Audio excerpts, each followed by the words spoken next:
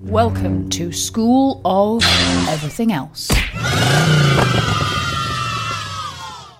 Genlock, Season 1. And rather than just play you a trailer at this point, I'm going to play you the intro sequence, because this tune, Belgrade by Battle Tapes, will just stick in your head. I'll play you a long version at the end, but this song, I believe the kids say, slaps.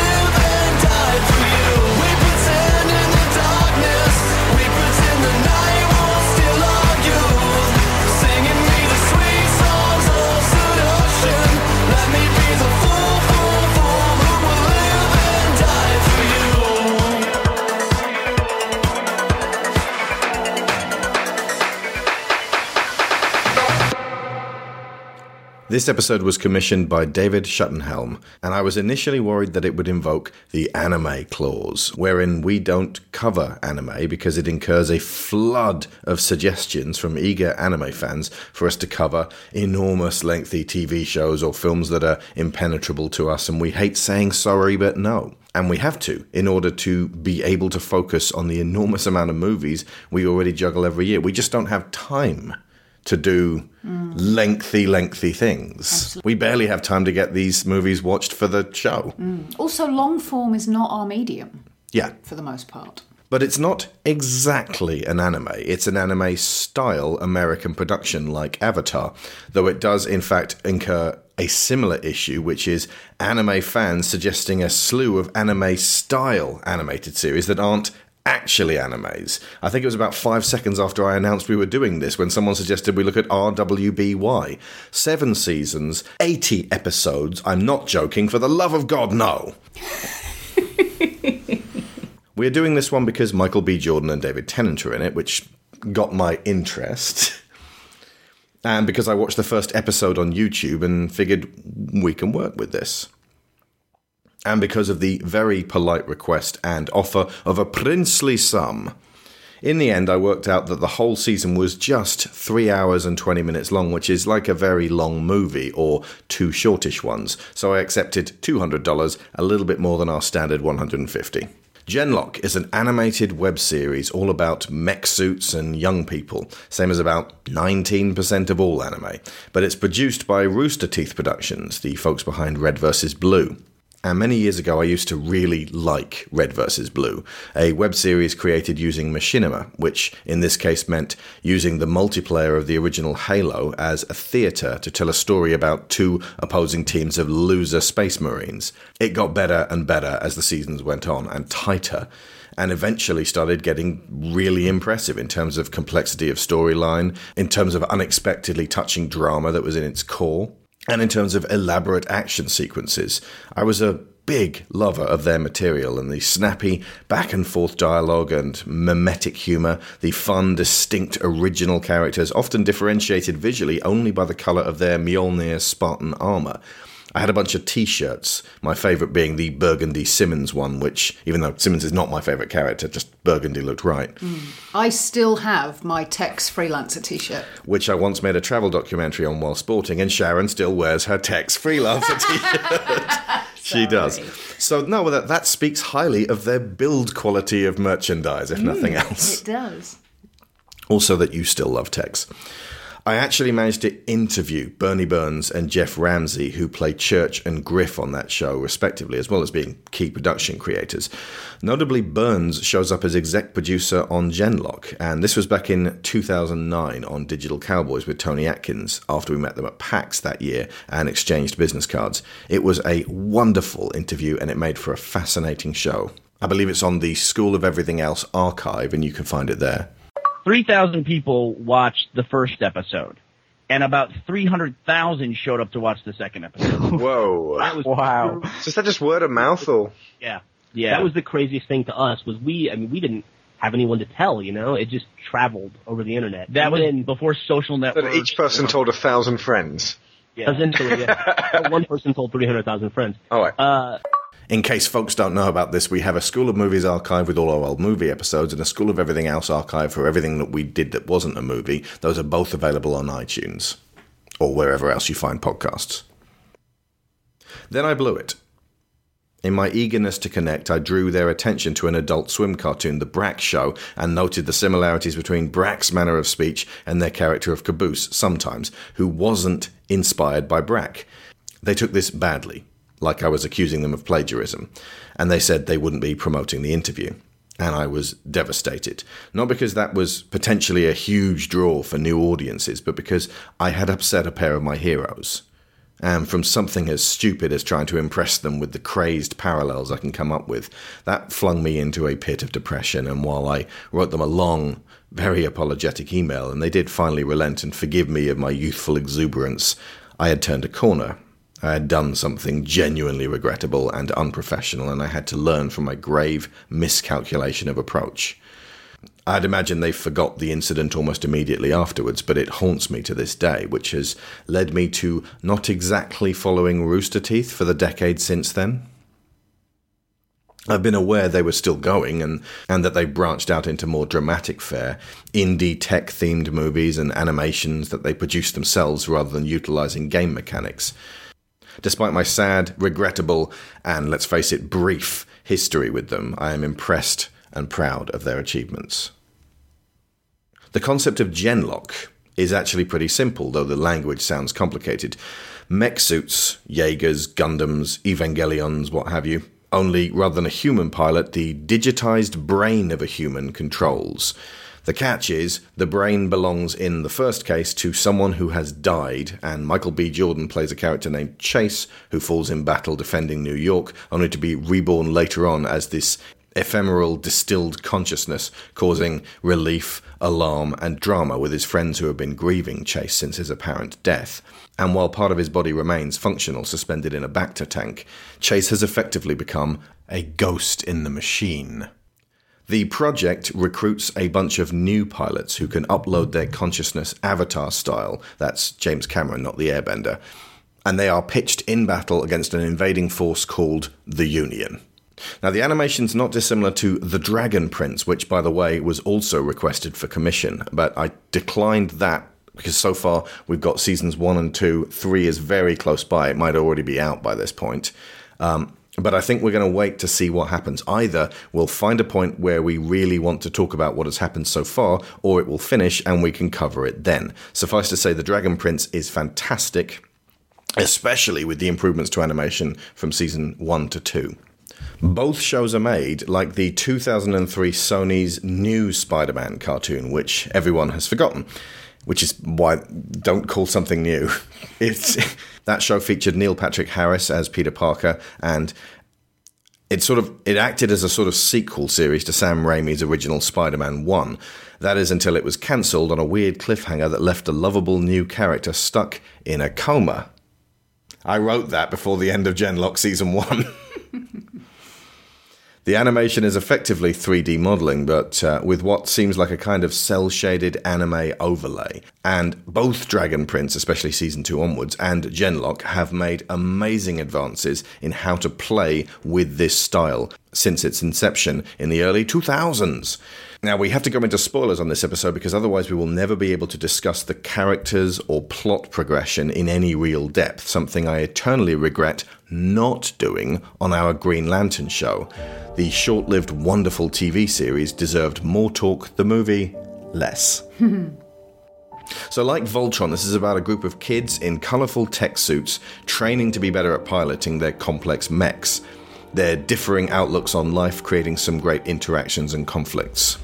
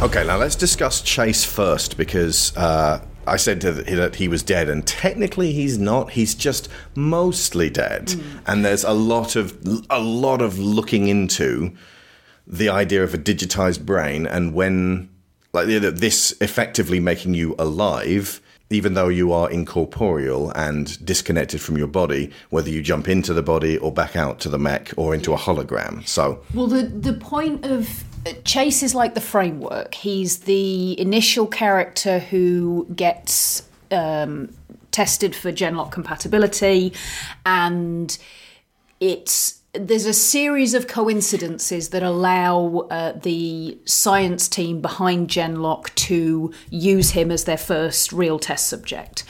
So the idea behind this sort of fighting force... side note, by the way. We recommend that you see Genlock. There's a variety of ways of seeing it. The Blu-ray, which we did, was £25, which I think is quite high for effectively what is a long movie.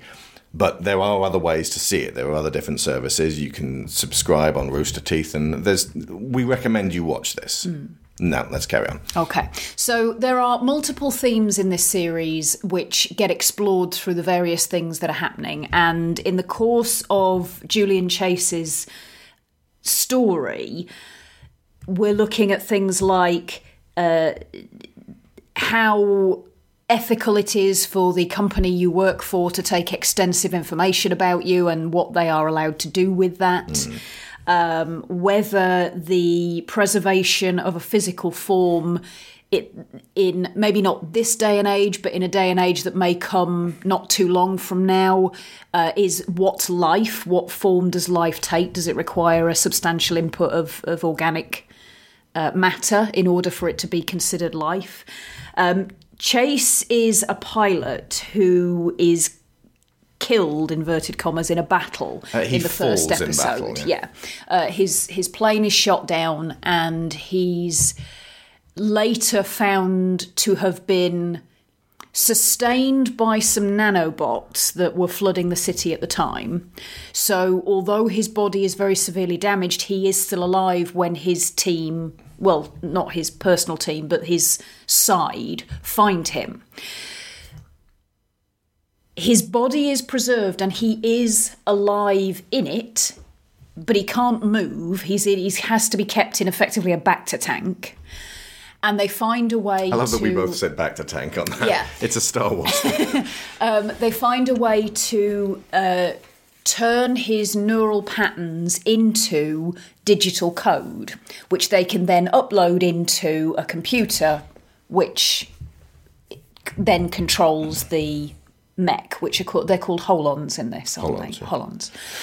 But Chase's mind can be downloaded back into his physical body. And when people actually go down into the room where his tank is contained, he's awake, he's talking. His physical body is still functional to the extent that he breathes, he talks, he interacts. Though he is a head, a torso, and two partial arms. Yeah. The point being that what he's lost really is it's just an extreme form of disability. He's lost mobility and he can't survive without this life support, but he's still there. He is very much still alive at the beginning of the show. As his story progresses, there are a lot of philosophical questions that come into being about what is it that makes him who he is. There's a storyline where it transpires that he's been in the process of uploading and downloading him between Holon and human body. They have copied his neural patterns so that there are two versions of him effectively making a backup of his brain. Precisely. And the original is then stolen. So the version that we've got to know is actually the copy. But it still has all of the same patterns. It still has the same essence as him. And believes himself to be the original. Absolutely. Well, up to that point, he believes himself to be the original. But one thing that really grabbed me about Genlock that I've discussed before when we've talked about films where they look at clones, whether a clone is a human, whether it has a soul, whether it should be treated as a person. Should we treat robots well? Yeah, absolutely. So, and from clones then extending to artificial intelligence. Yeah. And, if we've created this thing... Should we be responsible? Do we have to be responsible for it? Do we have to treat it ethically? Do we have to treat it like a human being? Though? And one of the things I absolutely fucking loved, excuse the swearing so early into the show, but one of the things All right, Callie. I fucking loved it. Cammy. Sorry. One of the things that I really loved about Genlock is how swiftly they resolve those questions. Is Chase still himself, even though technically he is the copied version of himself? Yes. Yes, he absolutely is. It's the polar opposite of every single one of those trailers where they say at the end, after all of the action, I know what you are, boom. Yeah. Come to see this film, it's like, oh my God, what are they? They're a clone or a robot or, and that thus means that, are they really real? I don't know, we're going to be inconclusive in our findings in this film. That annoys the piss out of me. Yeah, all those adverts, the trailers for Gemini Man, I'm like, okay, so he's Will Smith's son. Basically, yeah.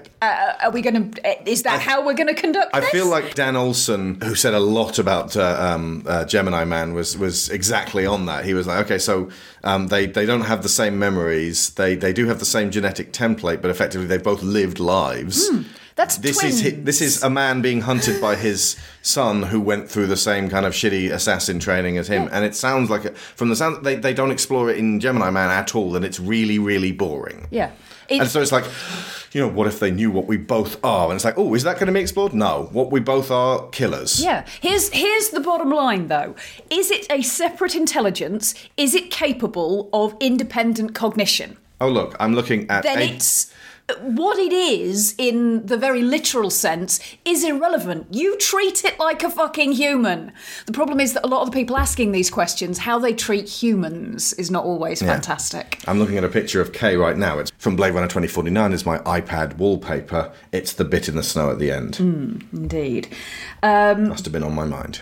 But so a lot of the Ghost in the Shell kind of concepts and philosophies that are explored here are given most of their exploration through Chase, because he's the one who has the issue of, does my body make me me? Does my physical organic brain make me me? Or is it the electrical patterns that contribute to how I think and how I do things make me me? And if that's the case, if someone has an exact replica of those patterns, are they also me? I mean, there's a lot of, when you boil it down to brass tacks, there is a lot of I think, therefore I am in this, which again, I really love that simplification of the philosophical theories that you can tie yourself in knots with if you let it happen.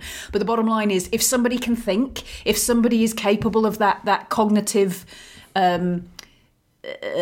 awareness on whatever level, you treat them like a fucking human. I don't care if they're made of copper wiring. I don't care if they're made of duplicated DNA. You treat them like a human.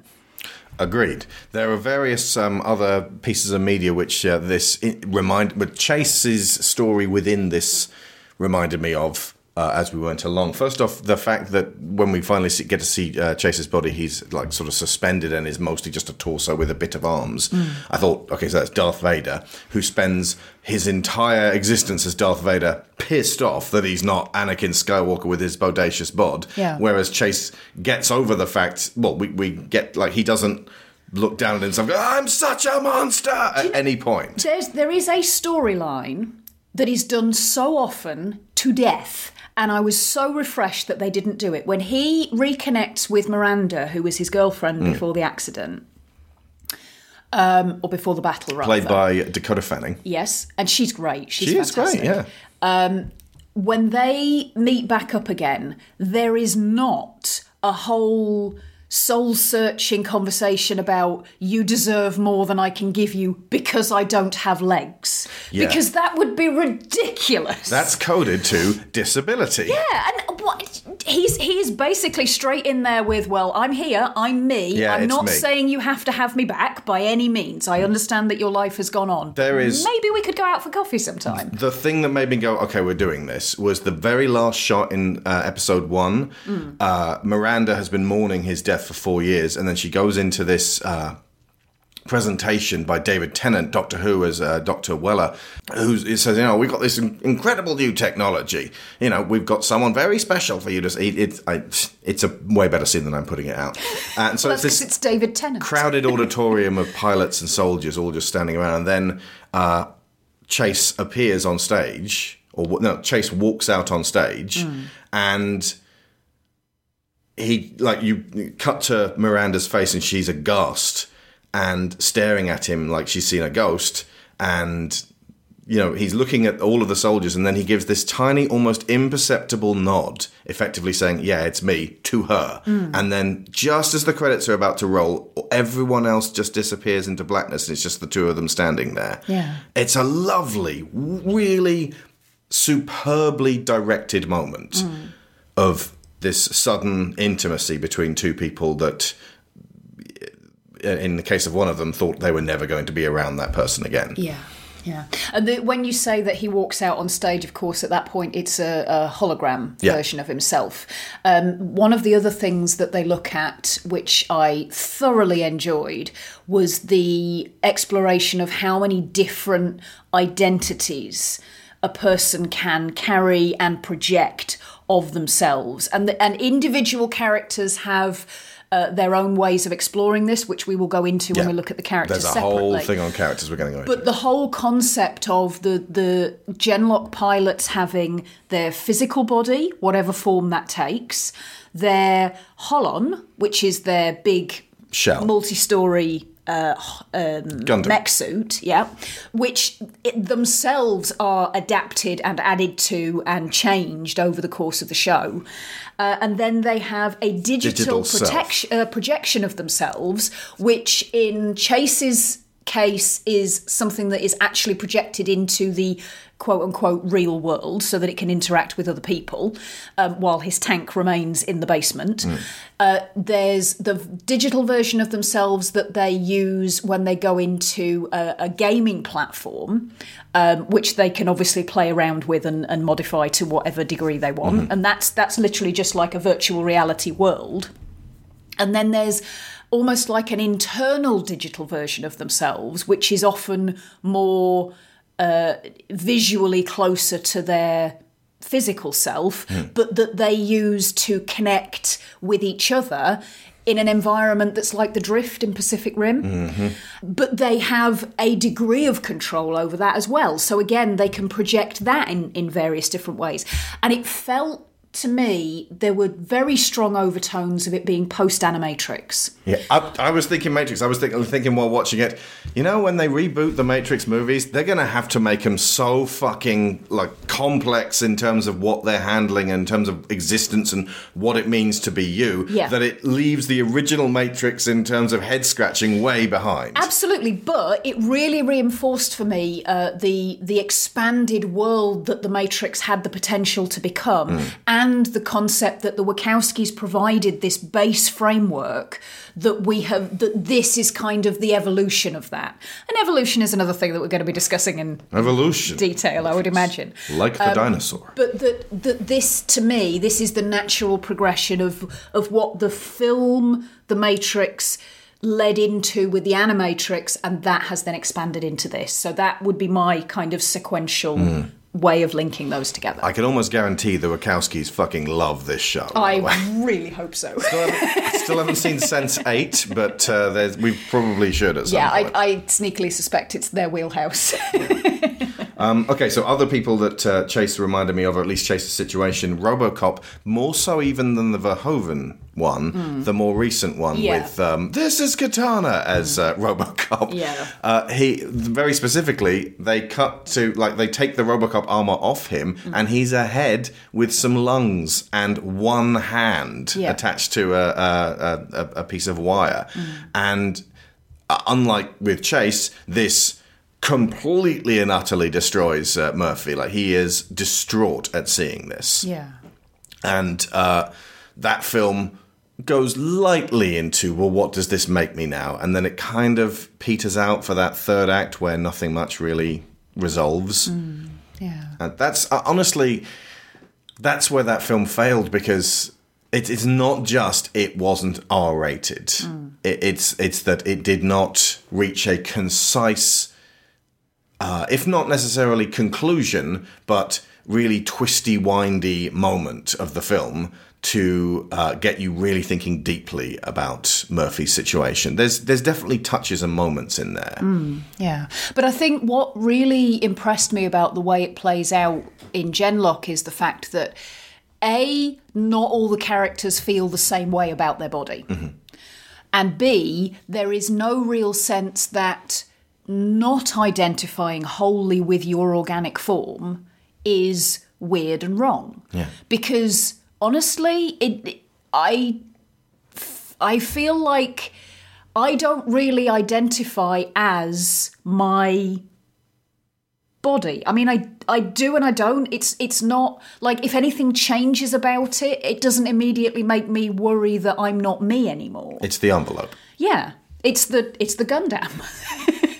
It's a flesh Gundam that my consciousness puppets around the world. And sometimes that can cause me problems, because a lot of anxiety and depression and things like that come from not being able to reconcile what your organic side is doing in terms of chemicals and physical experiences.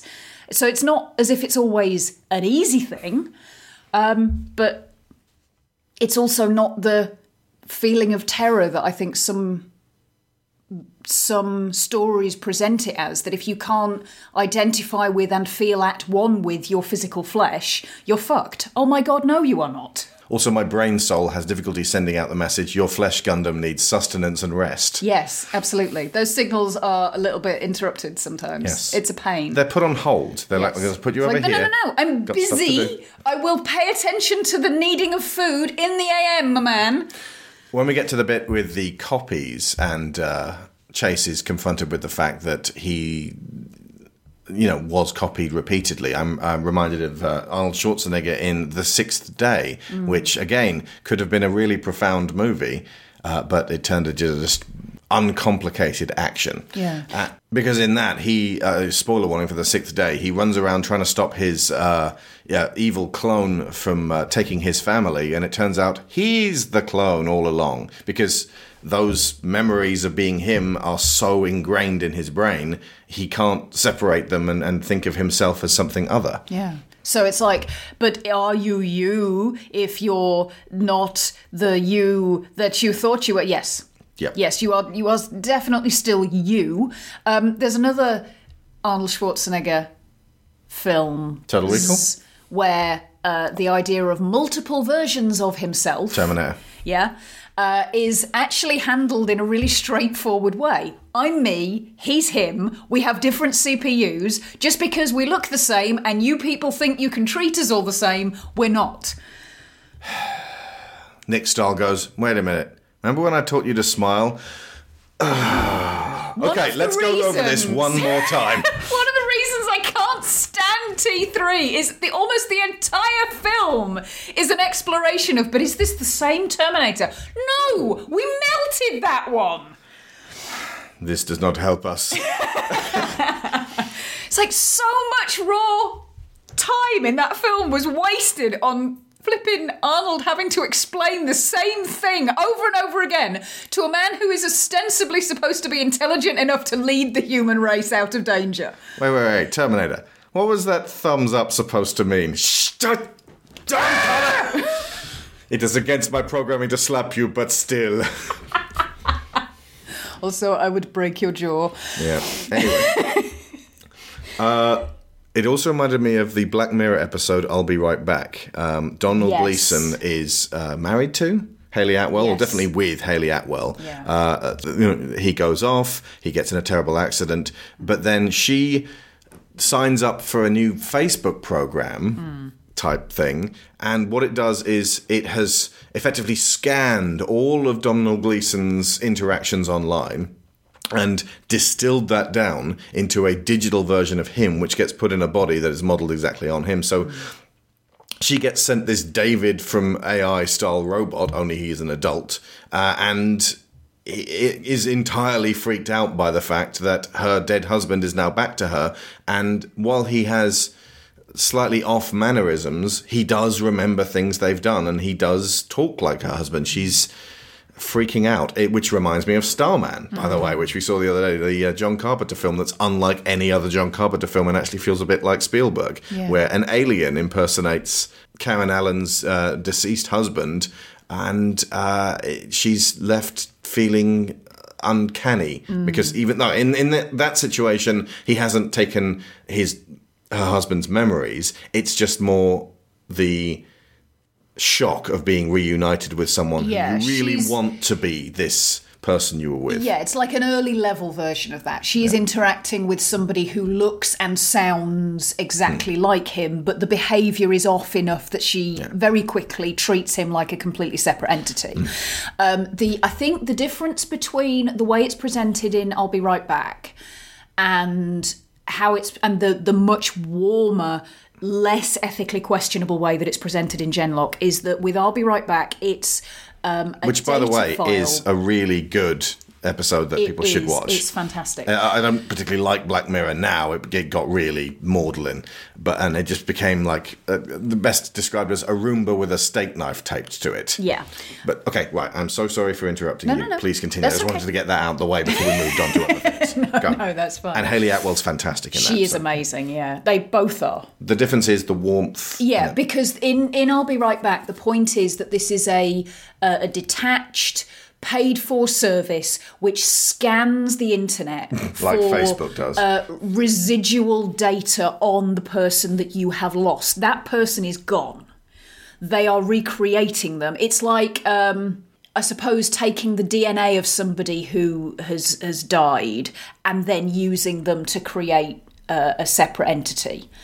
And Kind of different. That in the first way, what you get is replication of their mental processes. The second way, you get a replication of their biological form. Yeah, if you could put the first into the second, you get something approaching you get that something person. approximating them, but it's still- still not them. Yeah. Whereas with Genlock, the whole point is that you are dealing with a live consciousness. Even in Chase's case, it's not that they found him and he was dead, but luckily they happened to have all of his neural scans on file, and so they used his neural scans completely separate from him as a conscious being. They digitized his brain as one would a Cardigans CD.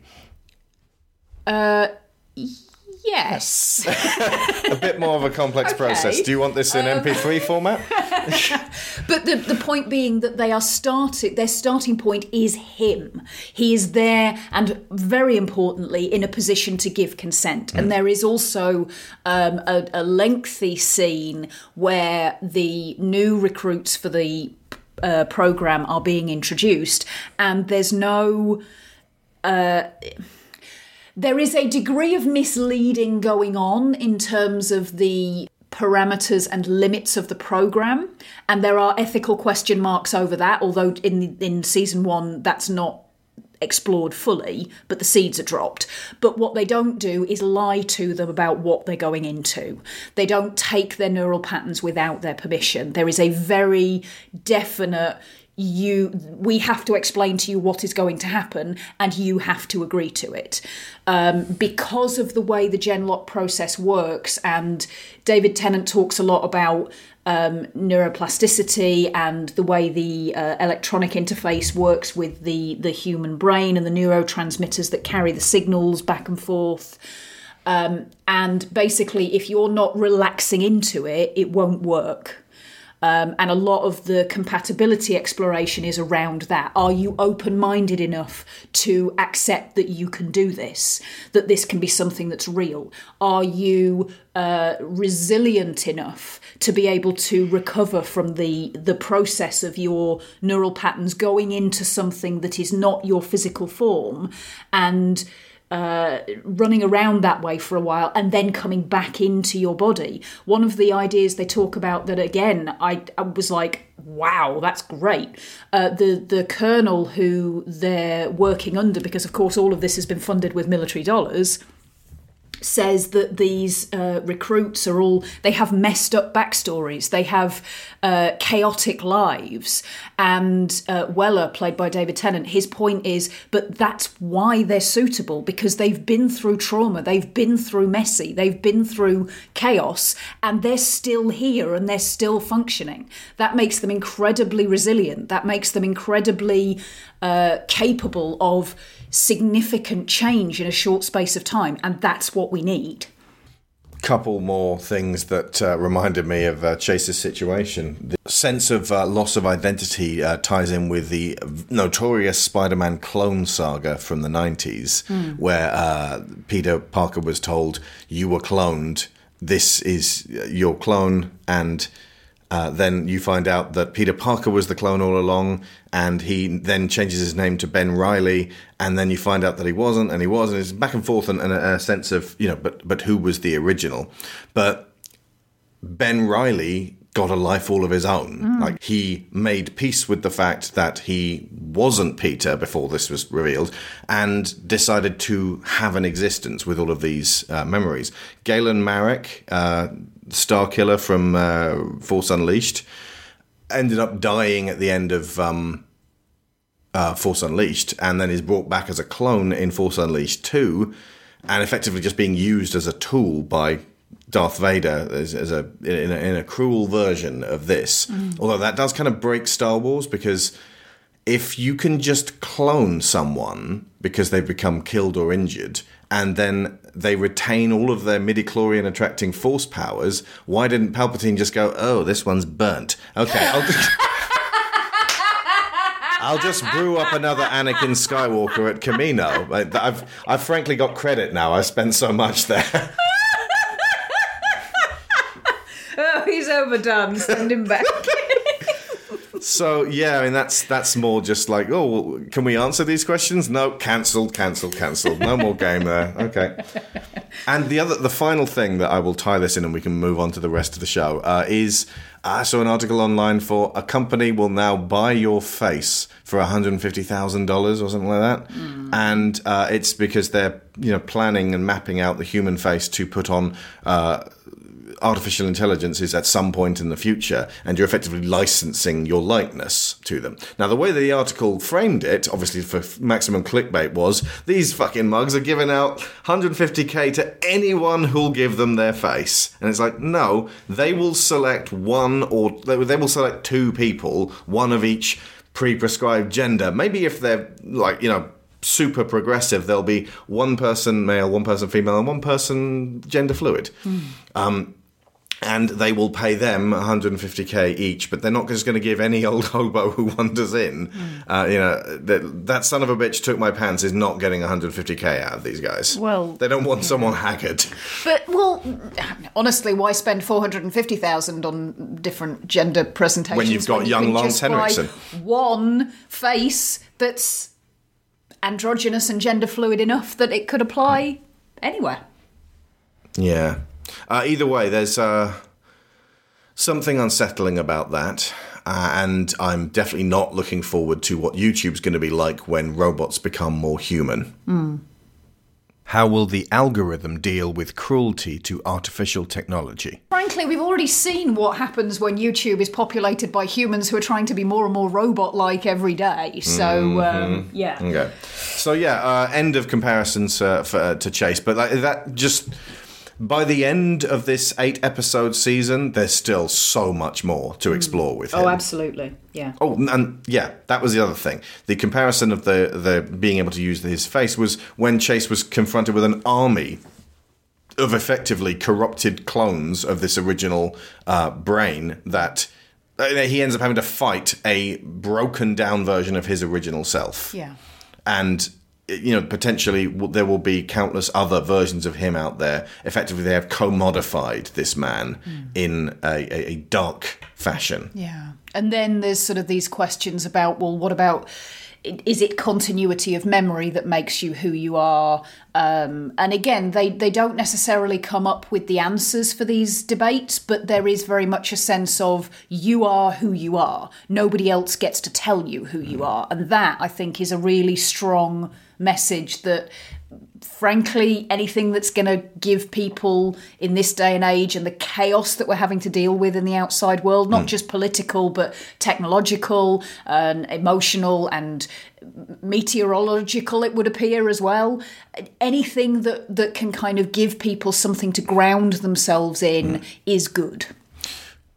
Now, one thing that surprised me about Genlock was that we get separated, as effectively we're following Chase, from Miranda really early on. After the initial "This is who I am" in episode 2, she's basically your analog pilot who pilots the old style of mech suits with effectively just walking Metal Gear tanks. And she's kind of sidelined for most of the rest of the season. She comes back occasionally to have a conversation with him, but really it's about him getting to know his new friends as these new recruits all arrive from around the world, Overwatch style. Yeah, which honestly, I kind of liked that because it, again, if you're looking at questions of identity and who people are, it underlines that your relationships don't define you either. The experiences that you have with family that you've lost and partners that you're not with anymore, they contribute to who you are, but they are not a fundamental, this is the thing I cling to and this is how I know I'm me. Because the more of that is external to yourself, the more can be taken away and leave you without support struts. Now, the new pilots are actually best exemplified a couple of episodes into their training. There's sort of a lot of back and forthy stuff, and I was starting to think this is kind of like if they'd done Pacific Rim Uprising with any interest in personality. Yeah. And by the end I was like, this is like, imagine if Pacific Rim Uprising was even half as good, even a quarter or an eighth as good as this. They have to be kids because after you get beyond a certain age, you age out of the program. Because the way Weller explains it, and for the record, by the way, and I know part of this is because of the throwaway Modern Major General line, but I was like, Mordin?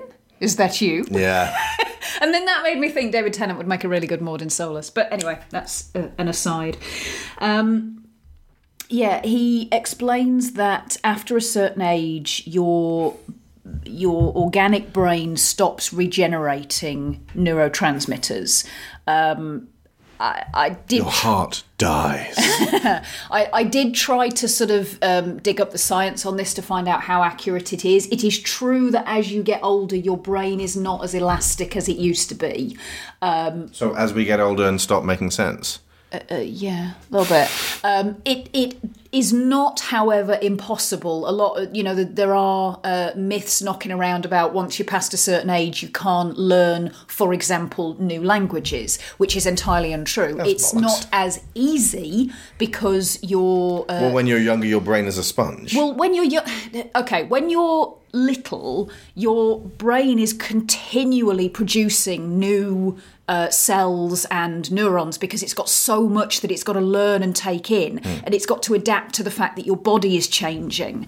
And it's a simple fact that as you get older and you stop growing and you stop changing shape and you stop various other things, the need for your brain to be so constantly regenerating itself is not there. So it slows down. It doesn't cease entirely, but it does slow down. And it does mean that it takes more conscious effort to teach yourself to do new things.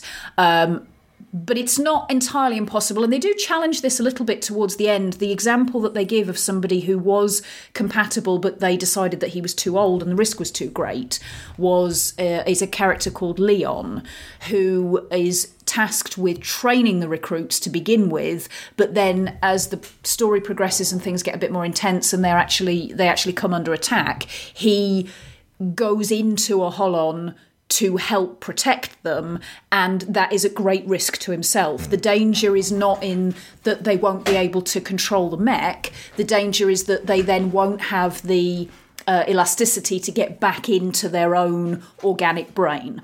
And that is effectively what happens to him. That's how the cliffhanger at the end of the series sits.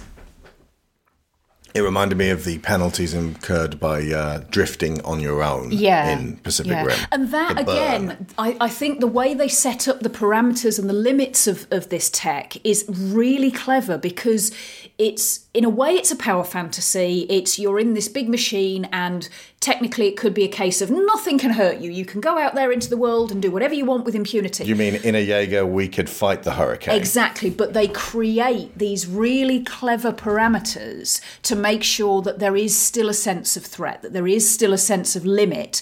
Part of it is to do with time. So the idea being that when you go into the Holon, you've actually downloaded your neural patterns and your consciousness is now in the machine, which means that your organic body is sustained by life support, but you're not in there. And if you stay out of there too long, they call it uptime. You have a limit to your uptime. And if you don't get back into your body, what will happen is your neural patterns will have spent so long adapting themselves to the shape and framework of the mech that they won't be able to refit themselves back into your organic body. And that's fundamentally what happens with Chase towards the end of the series. That really is his physical death. It's not when his plane crashes, it's when he spends so long in the suit that he then, in fact, he makes the conscious decision to stay in the suit in order to achieve a particular goal, but that means he then cannot return to his organic body. And because of how that's tied in with the storyline with Nemesis, who is the Union-stolen, corrupted original of Julian Chase's thought processes. Who's like this spiderish evil. Yeah, mech. my note says he looked like Starscream. Or possibly Soundwave.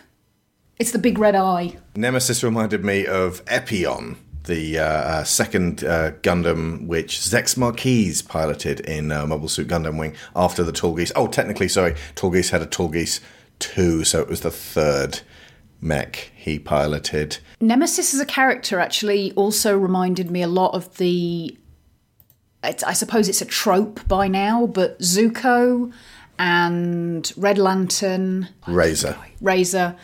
And great show. Kylo Ren. The overwhelmingly scarlet imagery that is used to present these young, damaged, angry men. He's not an overwhelming element of this first series. He might possibly end up being more so in later ones. He did have a bit of a Lawnmower Man vibe about him as well. Like the space that they exist in, which is similar to the Drift, did remind me of that very early 90s crap film. But at the same time, it did kind of, as bad as the framing was and as bad as every decision was in that film, it laid down the idea of a physical computer space in a sort of a visually arresting in the day fashion. But one of the things that's implied by Chase not being able to get back into his body is that cut off from his organic self, he runs the risk of becoming like Julian, who's been Nemesis all this time. Julian is Chase's first name. Yeah. And that not having that existence in the real world is what caused him to go bad.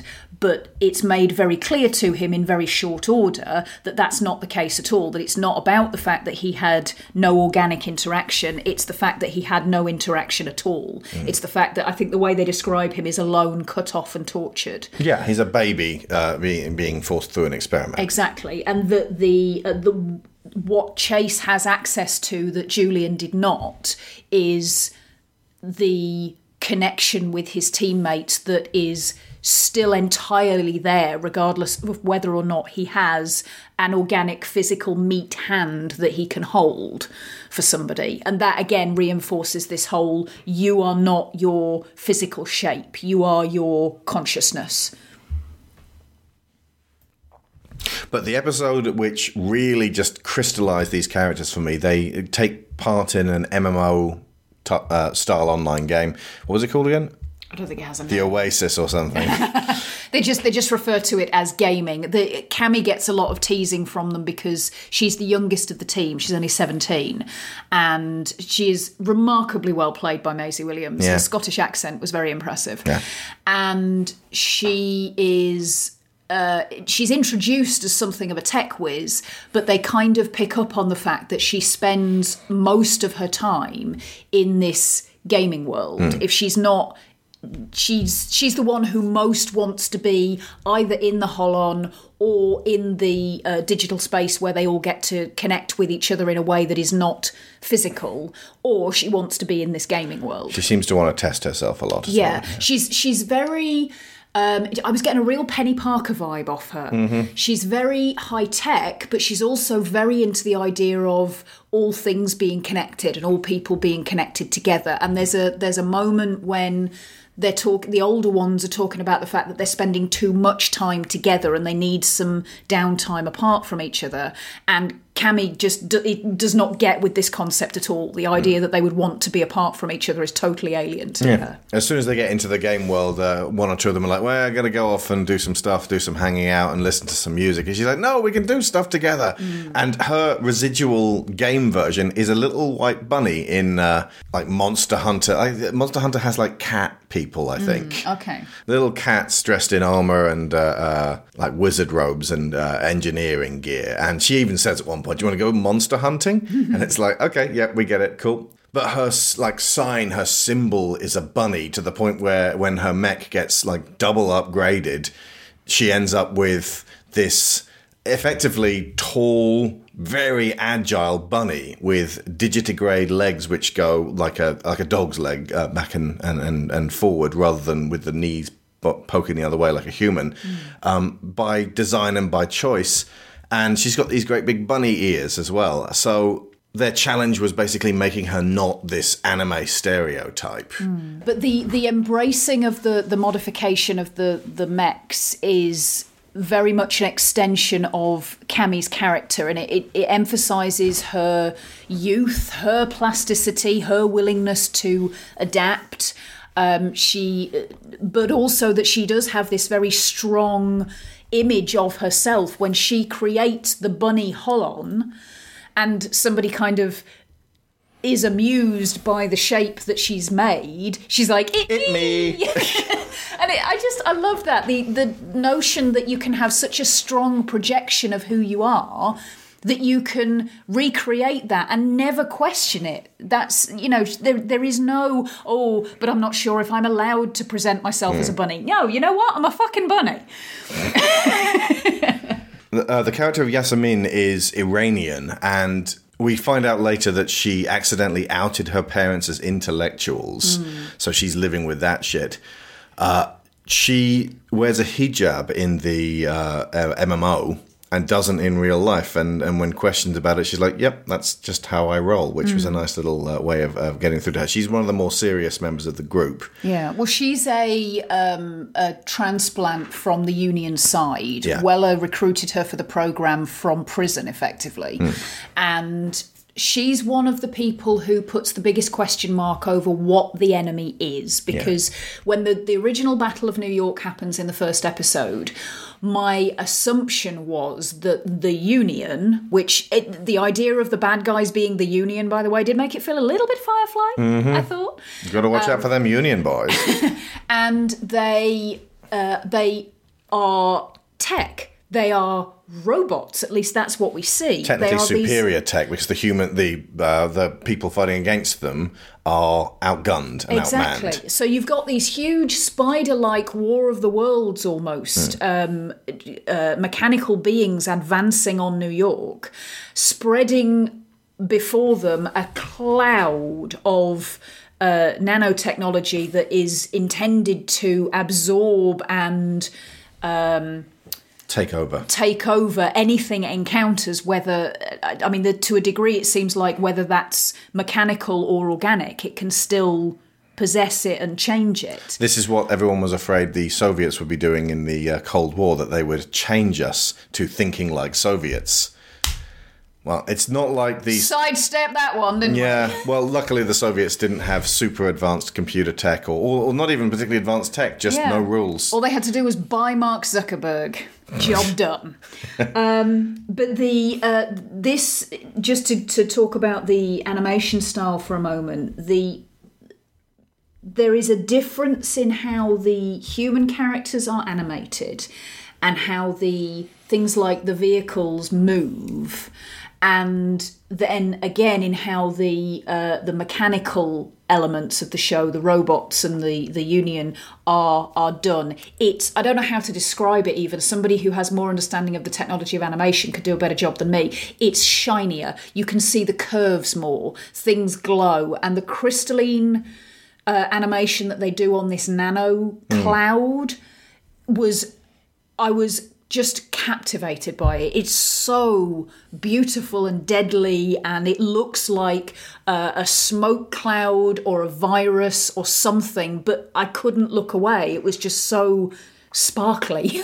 There's something about the fact that what the humans seem to be fighting is very insectoid or arachnid. Everything has more legs than it feels like it should. Yeah, it makes it feel like, okay, so we're clomping along here with our 2 legs and 2 arms, and we are out-armed at this point. Yeah, out-armed, out-legged. One other thing that my one criticism, and this only really became an issue very, very early on, it faded almost totally as we progressed, but they use an animated shaky cam in the action scenes, which made me feel really queasy. I would also say that first episode is kind of bogged down by like Independence Day style dogfighting and action sequences, and like if you are more into human interaction and drama in your entertainment, and I am, you could kind of switch off during that crucial first 25 minutes when they really need to hook you. Like I say, it wasn't until that last shot where the 2 of them were standing in front of each other and everything else faded away that I was like, okay, no, this is going to be about people, not action. Like it definitely uses action as a spice, but that's not its sole focus.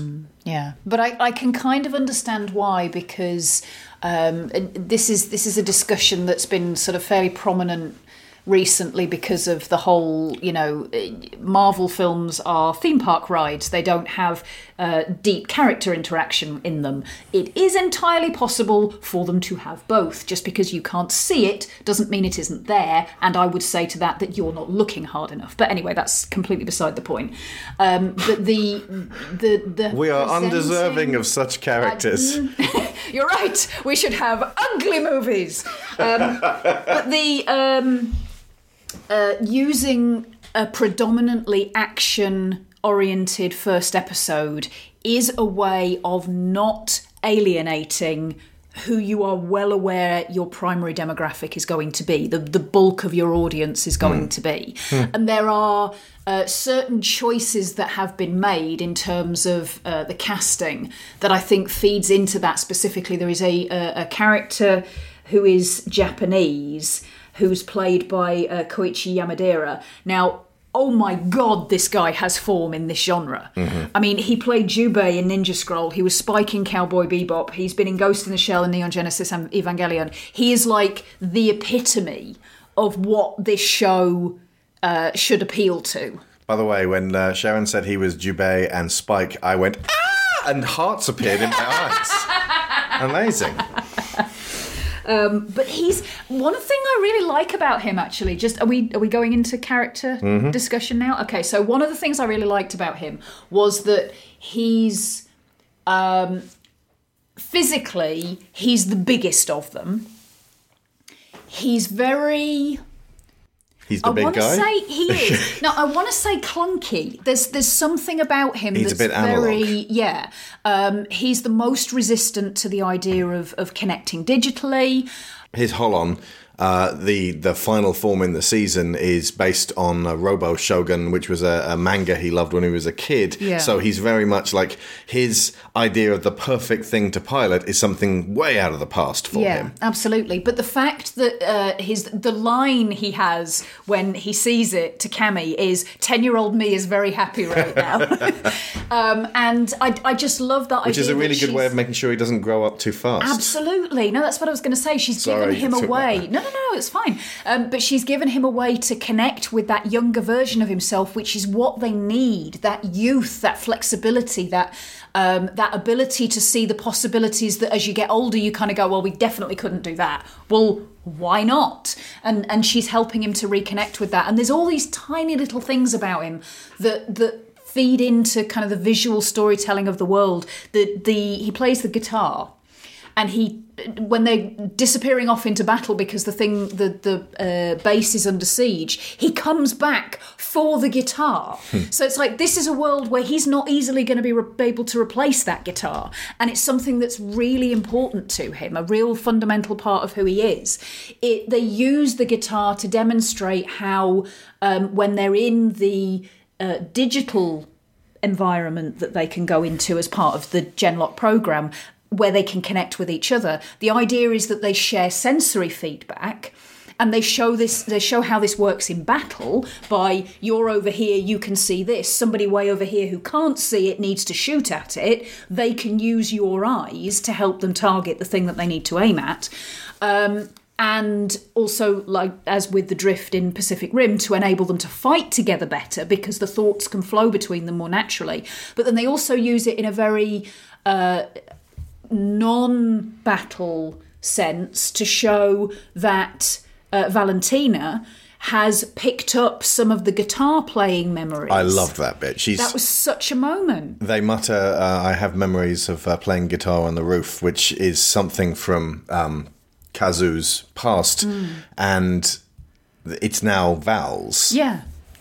It's something that they have between them. And he's the most private of them and the most sort of freaked out, I suppose, by the idea of thoughts and feelings going backwards and forwards between them. Again, it feels like very early days, but that being the basis of an exploration of that theme through that character was an idea that I really loved. And the other thing about Kazu that I liked is that he always speaks Japanese. He never speaks English. With subtitles. And this is something that I've seen it talked about in the context of tabloid articles complaining about multicultural schools specifically.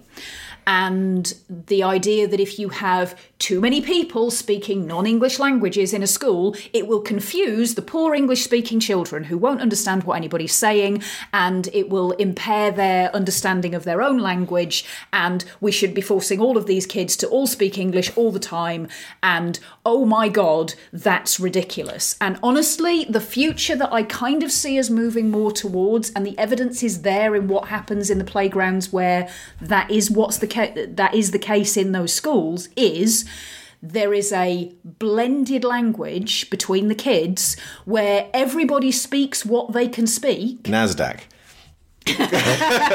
Get some Miloko Plus into those kids. Everybody speaks what they can speak best. And honestly, most of these kids, their command of English is pretty damn good, because it kind of has to be. But it is the nature of the way the human mind works that you can generally understand other languages better than you can speak them. So if everybody's in the position where they are able to communicate in the language and manner that they know best, and can trust that the people around them will understand that at least well enough to get a back and forth with them, that's kind of all you need. You don't need everybody to be able to speak the same language, as long as everyone has enough understanding and grasp and is actually listening to each other's languages to be able to communicate with each other. My hope would be that since everyone will have a phone and everyone will probably end up having an earpiece and some kind of eye display, that when you talk to somebody who's Japanese, you just key it to Japanese translation, and then when they say whatever they're saying, it goes and just gives you the subtitles on the screen. It's like you have the option to also play that back in a helpful English voice, thus allowing everyone to speak in their own language and have that translated. Like a babelfish.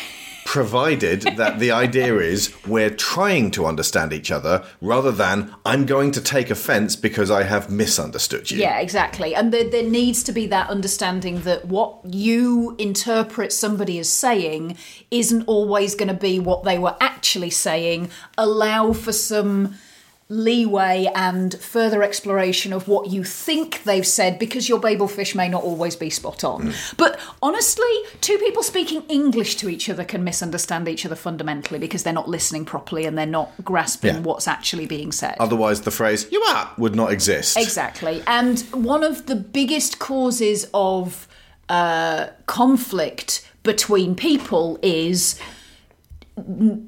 somebody who is feeling incredibly misunderstood, and their response to that is not to try and connect with the person and enhance that understanding, but is in fact to lash out in a defensive way. And vice versa. Somebody who misinterprets something that somebody says and their response is immediately to kick out at them rather than, well, okay, let's clarify. What did you mean by that? Because it came across to me this way. Is that what you intended? That tech I just spoke about before is already technically on phones. You can get somebody to say something in a language into your phone. If the phone, if that app is specifically keyed to that language, it will repeat it back in English. That's totally going to be something that happens if we survive the next 20 years. Incorporating into ourselves, the phone will just be the really quick, easy way of interfacing with this stuff. That our little Palm Pal. And just all of the tech that's whizzing around in our brains and eyeballs and noses and ears and things will just be connected to that. We're not going back to a time before phones unless the internet dies. Indeed. And if the internet dies, we got other problems.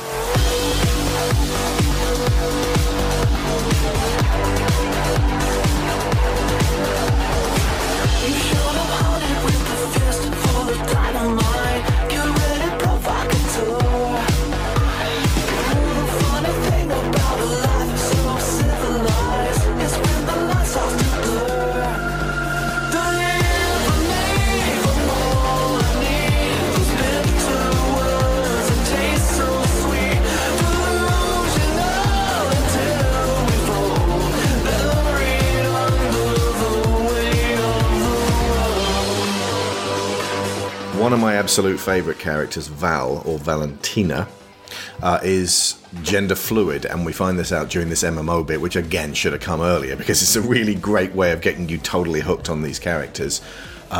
They present as... they present as female outside. The way they phrase it is that they have... now, by the way. They currently have a female body that they might consider changing at some point. That they have, in fact, changed at least identity back and forth for quite a while now. Yeah. In the game space, they present as male and call themselves Val. And in meat space, they present as female and call themselves Valentina. And the idea behind... Another reason why the Wachowskis would be like, yep. Loving that. The idea behind their identity is that they are sometimes male, sometimes female, can be whatever they feel is right for that time and place. What I really loved, there was the phrase they used, which is, to feel the pressure to change, and then to feel it again to go back. So it reminds me of the South Park episode, the series of episodes where Mr. Garrison became a woman, then went back to being a man, and going back and forth. And it's Matt and Trey sneering at body identity politics and going, well, I'm a white heterosexual male, so I can't understand the least bit of that. It just feels like they're trying to get attention. It was the opposite of that shitty fucking take on gender politics. And Val's kind of the cool one out of all the group. They totally are. And I think as well, because they come from a position of having more political involvement than the rest of them. They were a Russian agent at one point in the past, and I think the way they put it when they're exploring their backstory is there were social pressures to leave the Russian intelligence network, and I think one of the key elements of Valentina and the way it's written is Val/Entina, which is really neat. Unfortunately, there's not an easy way to convey that in audio, but the casting, at the point of casting, the team had wanted an actress from Orphan Black to play the role, and she declined and said, no, you need somebody who is non-binary to play this role. And she pulled what I will now call an Ed Skrein. Although Ed Skrein dodged a bullet with not being in Hellboy. Yeah. Rise of the Blood Queen, so starring instead, Hellboy. they cast Asia Kate Dillon from Orange is the New Black, who is non-binary, identifies as they. I don't know that their gender presentation is quite the same as Valentina's. I think Asia Kate Dillon shit! John Wick 3. I know Asia Kate Dillon. Oh, okay. They were in John Wick 3, and Lauren talked about them. Ah, okay. Right, fair enough. As a particularly fine representation. Yeah, okay. So, but this is sort of another example of where a casting choice means that an actor can bring more to a role than the original creators and writers are capable of doing so, because they have a different perspective and an understanding of what that presents that the writers couldn't possibly have. And that flexibility to go back and forward between creator and performer is another thing that I think really gives Genlock something that it would not have otherwise had. That there are elements of the actors in the characters that creates a wider sense of what's coming across than it would be from two top-down writers who didn't employ the consultation or understanding or comprehension of anybody else. No, I'm not talking about anyone specific, but anyway, moving on. Are you talking about that? The Game of Thrones guys. Oh, those fuckers, because there's so many people who do those, do that. Yeah. But also, I think the presenting the gender fluid element of Valentina's character, also, although it's not said explicitly, it gives another reason why they would be most appropriate for the Genlock program, because that sense of fluidity and plasticity and being able to be one person sometimes and a different person some other times, but still fundamentally be confident in the fact that you are you, that having your outside shape change does not throw you into a crisis of identity and a panic about who you actually are, is one of the essential criteria for being compatible with this program. And one of the things that Weller refers to when he's explaining how the recruits were chosen is that they have looked for people who are psychologically fit. And that is fit in the Darwinian sense. The idea that fitness does not mean that you are the fastest, that you are the strongest, that you are the best at cardio. What it means is that you are the most appropriate for the circumstances in which you find yourself. And that's something that cannot be judged externally. And this is what the people who have their whole alpha male concepts and, evolutionary... alpha male, by the way, the idea from a now disproved survey on captive wolves. Yeah, not even like externally disproved. The guy who presented the theory originally has said, this is all bunkum, we were looking at bad data. Would you knock it off with this alpha male bullshit? Absolutely. It hasn't made the world better. No, it hasn't. And it's wrong. Stop clinging to facts that you haven't looked at new information on. Yeah, guys, facts don't care about your feelings. Ooh, turn that sword against them. Indeed.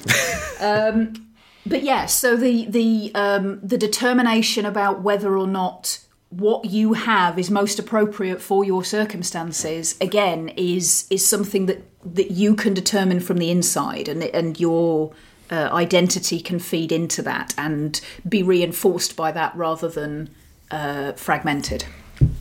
Okay, I'm going to play you that really great bit of characterization for where they go into the ether, which is kind of like the Matrix, or I suppose a better comparison would be the Oasis from Ready Player One.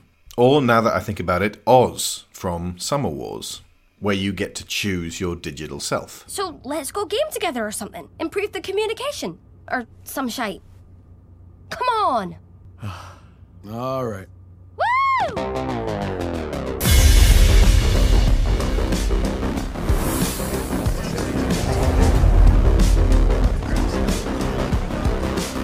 Kazoo, do you really need to look tougher?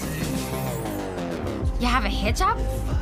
In here, but not out there? Is it so unusual? No, not at all. It's just weird seeing you with long hair. I think she looks lovely.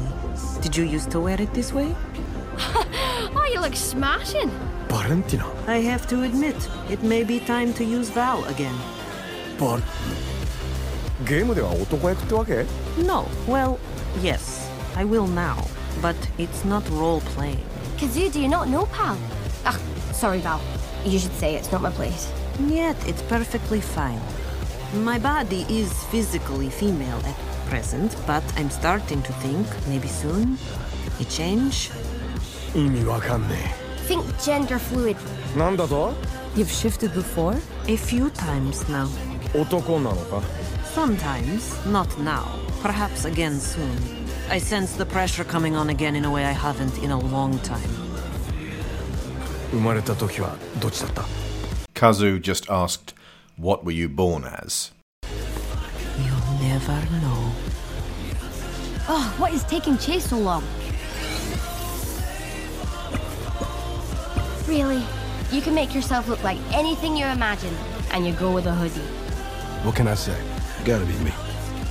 Are we gaming or what? Aye, we got several options you may fancy. We could go sci-fi. Are you joking? We do this all day long. Pirates? Anyone want to sail the high seas looking for booty? Fantasy warriors. Could go monster hunting. Come on, somebody pick something. 俺は生涯な音楽が聴きたい。I have a sudden desire to hit the club. You dafties. Yaz? I may retire. Perhaps another time. You got me. There was an arresting sequence where Callie overclocks herself. She gets trapped and has the head of her Gundam pulled off and tossed down the street, which makes her scream and traumatizes her. And when she's doing training the next day, she gets beaten down and starts to feel that again. So she ups her aggression levels, her reaction levels, her response time, lowers her fear counter, and effectively puts herself in rage mode. And she succeeds, but she's burning super hard on that, and eventually starts to attack Kazu repeatedly and has to be wrenched off him. It's you describe PTSD itself as being overclocked without being able to control it, so that your awareness and responses are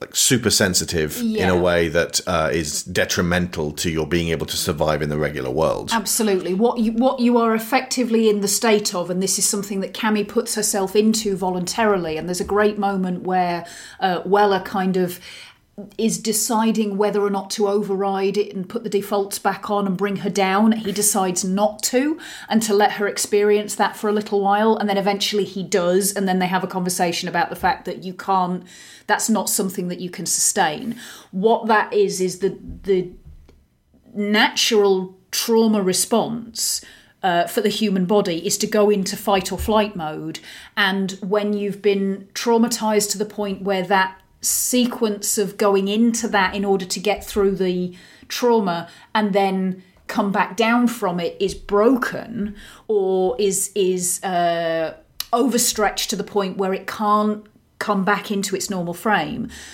you get stuck in fight or flight all the time. And it's not because this is something that the idea of someone who is in trauma and having a panic attack and something like that is often interpreted as, well, we'll know it because they'll go completely off the charts and they'll be lashing out at everybody all the time, and they'll be responding in a very, very violent way. That's not always the case. Sometimes they freeze. Sometimes it's just a state of being hyper alert and exhausted because you can't sustain that for long.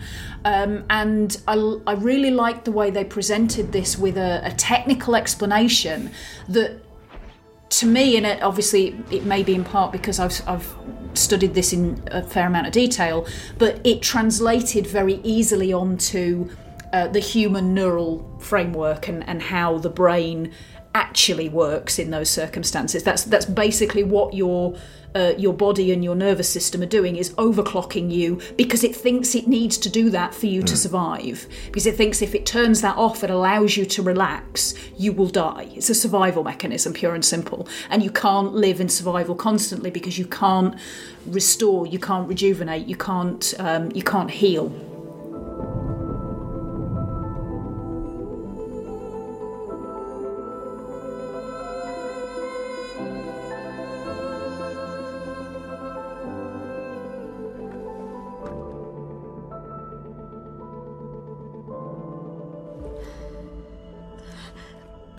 Around about episode 6, when the shit hits the fan, they get invaded in their home, effectively in their home base, by the Union, this giant spider craft like something out of a Halos. The kids have to flee. Their mentor, Dr. Weller, who I don't think we've really talked about enough. There's an amazing performance here from David Tennant, as always. I've never seen him not do something fantastic.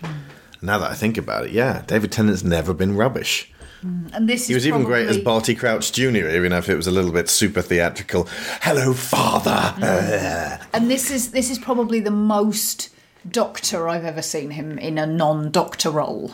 There's a robot in the Teenage Mutant Ninja Turtles Nickelodeon cartoon who is David Tennant and sounds very Doctor Who eccentric. But yeah, there's definitely inflections of it there. Oh, and as Scrooge McDuck as well. He's in the new DuckTales. I just love him. Anyway, so he's been their mentor, and there have been times when he starts to push them too hard to see what they can do, and throughout the first few episodes, you're starting to wonder, is he maybe less concerned with them and more concerned with achievement that can be accomplished with them.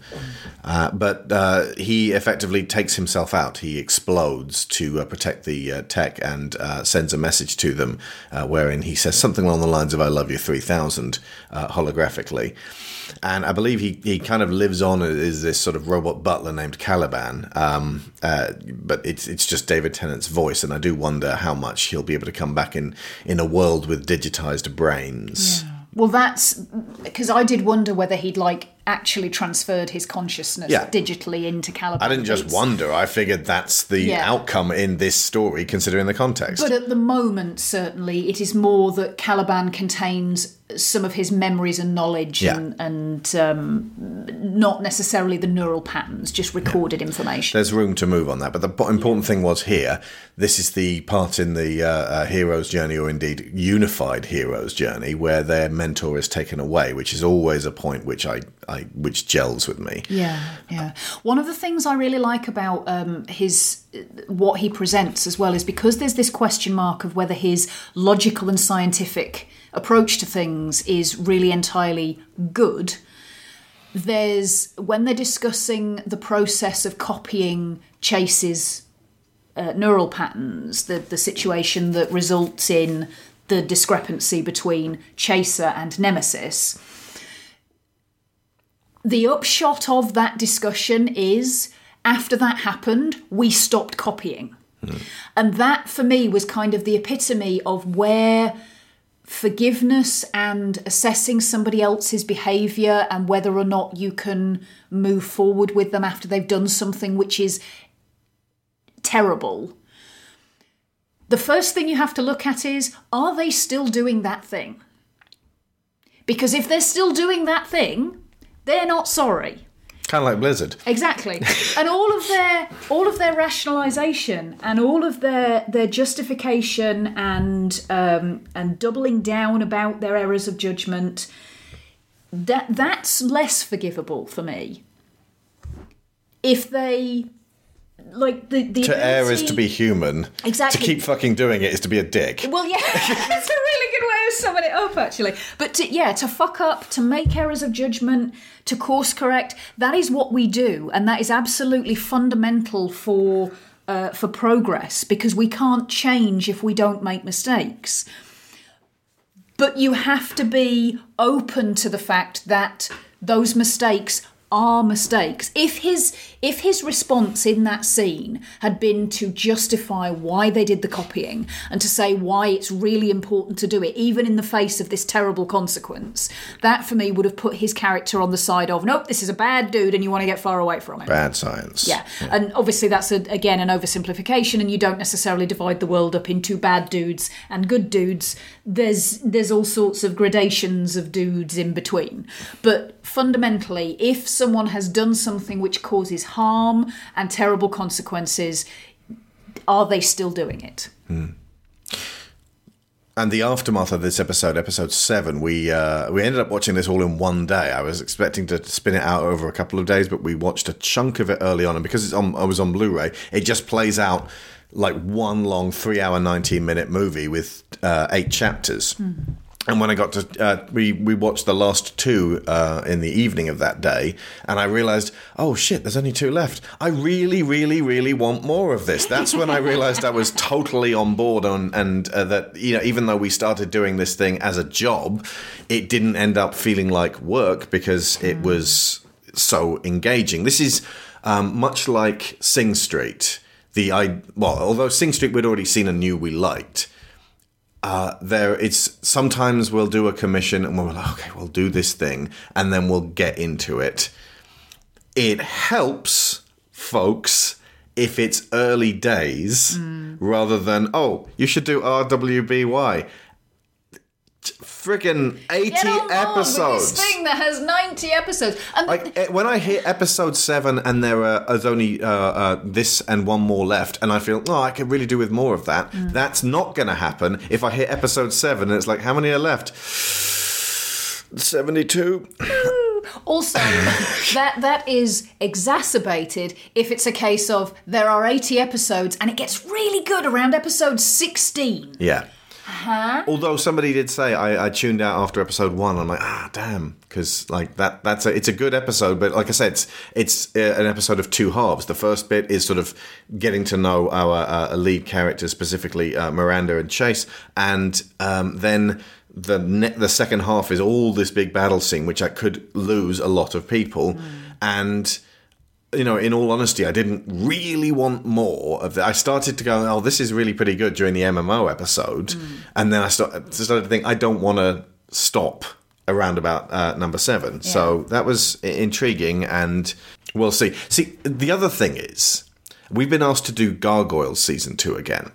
Doing this kind of show where we talk about Season 1 and we establish the characters and the concepts, we can get a lot of mileage out of just, like, here is this world. Yeah. Doing subsequent seasons, the shows would get shorter because we've got less to establish. It's more just moving the pieces around. Yeah, and also one of the elements of... That's why we didn't really plan on doing a Stranger Things 2, 3. Like, we did them by mistake. And we're going to have to... We will be finishing off BoJack, but we've held back for quite a while because we wanted some closure. We want to know how it's going to finish. We keep trying to finish Community so that we can do a show on seasons 4, 5, and 6, but it's not as good after season 3, and we just stopped when we got to season 4. It's like, well, that's great. We watched all through seasons 1 through 3 in preparation for finishing this thing, and we can't get past the first episodes of season 4 because it's so not Community. And we're going to finish The Good Place at some point, but it will just be like an epilogue because we did a whole bunch of Good Place. One of the difficulties for us, I think, with doing long form stuff is that the elements of film analysis that we really enjoy, or at least I don't want to speak for Alex, but that I really enjoy, is the taking of, by necessity, symbolised or abbreviated concepts because you're working within a 2 to 2.5 hour window, because you're working in a small, contained universe. Space, And if you want to explore philosophical ideas, you kind of have to give hints and suggestions and representations, and then let your audience take that and run with it. And the taking it and running with it is the part that I really enjoy. Looking at use of a colour and expanding on what that might mean. Looking at the way particular characters dialogue with each other and how we can expand and interpret that dialogue into something much, much bigger. Now, when you get into long form storytelling and you're into something that's got 2, 3, 4 and onwards seasons, all of those philosophical seeds and ideas that they may have laid down early on in the show, they will then explore in a more thorough way themselves within the text, or at least the subtext of the show. And if that's giving us less work, effectively, and more to look there's at. less to do, because fundamentally, really, all you're doing then is repeating what they've said on the show, in which case, if it's good, I'll just say, go watch the show. Yeah. They explain it quite adequately. And if it's bad, why would I be recommending it to anybody? That's why I found it very difficult to talk about Welcome to Marwen, because it explains its subtext. It literally tells you why this is happening and what such and such symbolises, leaving us going, well, yep, that was a film, definitely. And I think, again, it analyses itself. Yeah, absolutely. And this is another reason why I think, when people ask why we don't do dramas and things like that very often, it's because if what they're trying to say is very upfront and right there in what's happening in the movie. I have troubles with my father. There's a lot less to work with, really. You're then into discussions of, well, how well was this presented visually? How well was this represented in the script? What was the camera framing? How did that enhance this? And that's great, but that's the technical side of things, and that's not really what I connect with. Yeah. It's different if it's a drama that's really spoken to us, especially earlier in our lives, and actually informed upon our behaviours. We've got Rain Man coming up with the Two Shrinks pod. And that's something that I watched from a very young age, probably too young for Rain Man, but definitely helped me to understand human interactions more. And when those human interactions were going very, very wrong. Indeed. So a drama that we can extrapolate from and apply to external situations, we will get more out of than one which is just representing what it is about. Yeah. And I do wonder, how many people are actually going to hear this speech, because Genlock is quite an acquired taste, and a lot of people won't have listened all this way into an episode on a TV show they didn't see. Yeah, and that's fine. We might have to repeat ourselves on this particular matter at some point later, folks. Bear with us on that.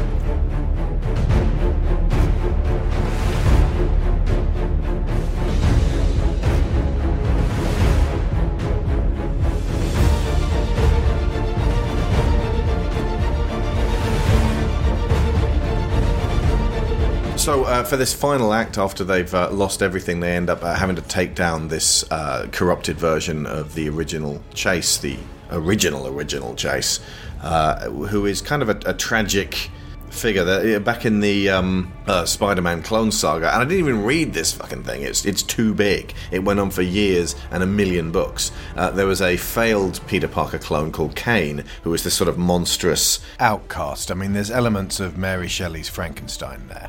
It's the twisted, warped brother that doesn't succeed when the beautiful, talented brother does manage to go. It's Danny DeVito in Twins. Okay. Or Kane. Yeah, there is that. So this rather on-the-nose character is called Kane, and he ends up kind of tragic and trying to make amends for the terrible things he's done. But it reminded me of this version of Julian. And this Julian spider mech thing is extremely intimidating and difficult to fight, and it can anticipate their every move. So, unifying the themes that have been explored and touched on throughout the season so far, they have to mind share and effectively drift together in order to move like each other and fox him. And the only way they can actually beat him in the very end is to combine all five together to become this supreme being, Power Ranger style, which is a nice little nod to... it's a nice little nod to Voltron and Power Rangers and all of that, but that always symbolised the team coming together and actually becoming something bigger than themselves. Yeah. Which I love. And to do this, Chase has to let go of his physical form. He's filled with anxiety over, what will I become if I'm not connected to me anymore? And that sort of goes into what Sharon was saying about being more than just the envelope. Yeah. But there's a moment really quite early on where Weller talks to them about feeling powerless. And I realised it was the all you have to decide is what to do with the time that is given to you speech from Fellowship. As he was saying the words, it's a reworded version of that. But it's a message that needs to be put out again and again and again to remind us that feeling powerless is a symptom of living in a complex environment. Yeah. Yeah. And the sense that when you live in a world that you don't understand because it's too big, because we have since very early on in our evolution had to contend with the comprehension that the world is bigger than our little human brain actually has the space to fit. And that can result in numbness, not necessarily anger and violence and aggression, although that is often an outpouring of the extreme versions of that. But it is even alluded to by Weller that the dominant forces, which in their case is the Union, and in our case has multiple faces and multiple names, and most of them are running off Russian money, it would appear, but anyway, that's beside the point, are subtext. What they want is not necessarily to destroy the world. It's not even necessarily to rule the world. It is simply to make the world numb enough that they can do what they want with impunity and know that very few people are actually going to fight back. And what Weller explains to them, and it's a wonderful speech, and again, this was one of the things that made me go, oh wow, I really love this show, this is great, is that yes, they've created this program, the Genlock system, to, like in Pacific Rim, give people a sense that they can fight the Hurricane back. Fundamentally, what he's trying to encourage in them is not to feel overwhelmed when you're faced with a world that you can't fix all of. Because what you can do is fix the bit where you stand. You can make a connection with somebody else who's a little bit further away, and then you fix the bit around where you both stand. And then you connect with more people, and then you fix the bit around where you all stand. And eventually, if the network gets to be wide enough and strong enough, it has a reach that is big enough that you can perceive a difference in the whole. Nicely done. This is what Lucy Weatherfield said in Secret Rooms. That afternoon, we found Joanna in floods of tears, huddled around a corner of the house. I picked my sister up and tried to hold her, but she was limp and shaking. What's wrong, darling? I ain't cried this hard over nothing since that time it was something. It's too big. Nobody can fix it. Then why are you trying to hide something so big? What are you going to use to cover it? Pennsylvania? I don't think the world can get any better. At this, she buried her face in shame, and my own increased rapidly at the realization that I allowed my sister to fall this far, to get this low, while I chatted in the sun with Lucy. Why can't it get better, sweetheart? Because everything is broken now. I expected a speech about how things weren't as bad as they seemed, and my personal least favorite platitude, never mind. Grown-ups saying stuff like that can cram it up their asses. I will mind plenty, thank you very much. But Lucy didn't say that at all. In fact, she went the opposite route. You aren't wrong there, Joe. This world is in serious trouble. Things really are kind of broken down, and there's not just a big mess to clear up, it's more like 6,000 big messes. 6,000 problems. Right. And nobody, not one person, not a dozen people, not even 100 people could clear up this big mess on their own, right? Not 100, no. But these messes aren't all in one place, are they? They're everywhere we look. A different one up north, a different one down south. Folks in countries you never heard of are in trouble. Yeah. If what's outside scares the hell out of you, you focus on what's inside. That's something you can do. Am I right in my estimation there? We just fixed this place? Yeah. Let others fix the rest. When we're given the chance to help out, we'll do just that. But we're no help to anyone, least of all ourselves, if we get crushed under the weight of worrying about everything. Nobody ever told you to fix everything, so you don't have to.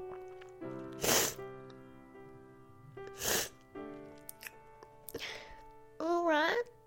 Now me and Abigail are fetching water from the creek for the eastern carrot patch.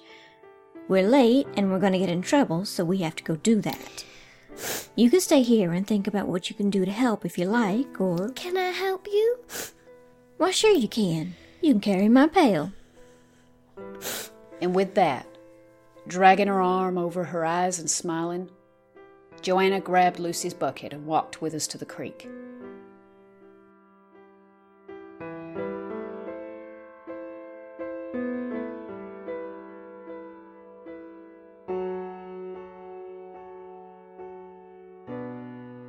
And the audio drama New Century Secret Rooms Definitive Edition is available on Bandcamp, priced at $9. And there's just about enough time left to thank our $15 sponsors who get credit every episode, so thank you to Joel Robinson, Benjamin Biddle, Abel Savard, Michael Haskell, Angus Lee, Marty Huey, David Shealy, Kevin Vihey, Daniel Salguero, Connor Kennedy, Brian Novak, Evan Jankowski, Sarah Montgomery, Dan Hepner, Johan Clayson, Tyler Long, Joe Gasiga, Greg Downing, Tim Rosensky, Christopher Wolfe, Kat Essman, Cassandra Newman, Timothy Green, Matthew A. Siebert, Joseph Gluck, Nick Ord, Duran Barnett, Tom Painter, Finbar Nicole, Jameis Enright, Mark Luksch, Dan Mayer, Joe Crow, Chris Finnick, Toby Jungius, Dave Hickman, Aaron Lecluse, Kieran Dashler, and Lorraine Chisholm.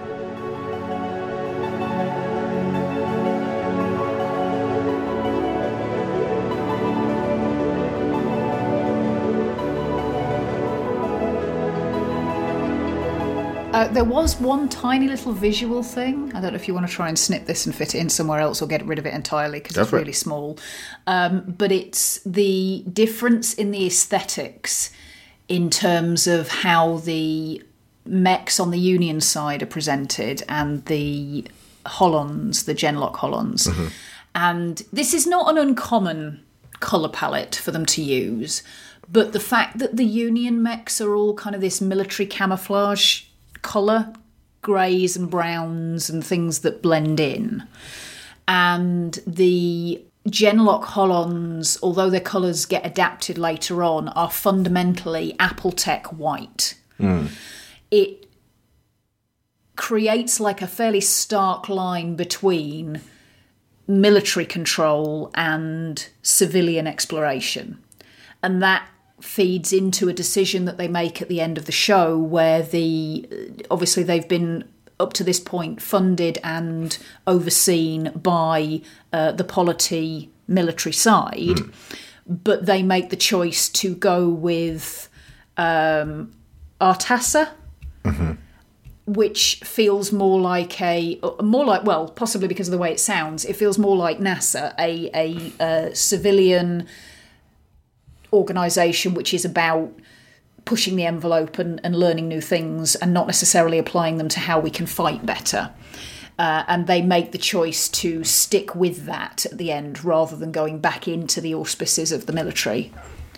It's notable that the Polity also fight with that kind of same camouflage battleship grey that these sort of very slow-ass walking mechs and exactly. ships and things. Yeah, no, that's the point. But that the apple white mechs are also very much colour-coded to their individual pilots whose self-expression comes out, especially as they evolve. You get a bunny one, a Robo Shogun one that looks kind of like Farah in Overwatch, only in sort of this amber colouring, and just generally celebrating the individual strengths of each of these soldiers, making them the opposite of Pacific Rim Uprising, where it's like, you will all be generic and fight together for our glorious Chinese leaders. I mean, what?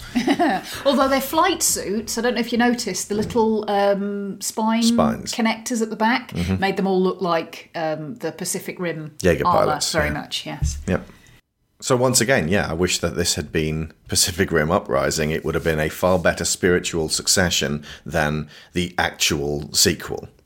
And you could edit down this 3 hours, 20 minutes into a tighter 2-hour movie. It has the same structure as that. It also reminded me a little bit of The New Mutants. Yeah. As in just, these young people from all over the world all brought together. Like similarly X-Men, but the New Mutants are always more neurotic than the X-Men. Absolutely. Well, the X-Men always, because fundamentally they're all grown-ups. Yeah. There's always this sense of they are actually relatively integrated with the authoritarian structure, whereas the New Mutants were always very much set apart from it, even if they weren't directly opposed to it. So I suppose it just comes down to the fact that when the X-Men were originally written as teenagers, it was the 60s, so they felt less authentic to how they do today, and the New Mutants were the 80s, and Generation X were the 90s, and they have that same kind of, we're from all over the place, and some of our powers are baffling. Yeah. New Mutants is probably my era. I didn't get my head around Gen X quite as much, although I did love those stories and those characters. And considering what today's kids are up against, Marvel would be absolutely insane not to make the core of their X-Men franchise teenagers trying to help the world. And a lot of other teenagers mixed in with that, just trying to not die. So thank you once again very much to our commissioner for this episode, David Schuttenhelm, who has been very understanding and patient. We will see you next week. I've been Alex Shaw. I've been Sharon Shaw. And school's out.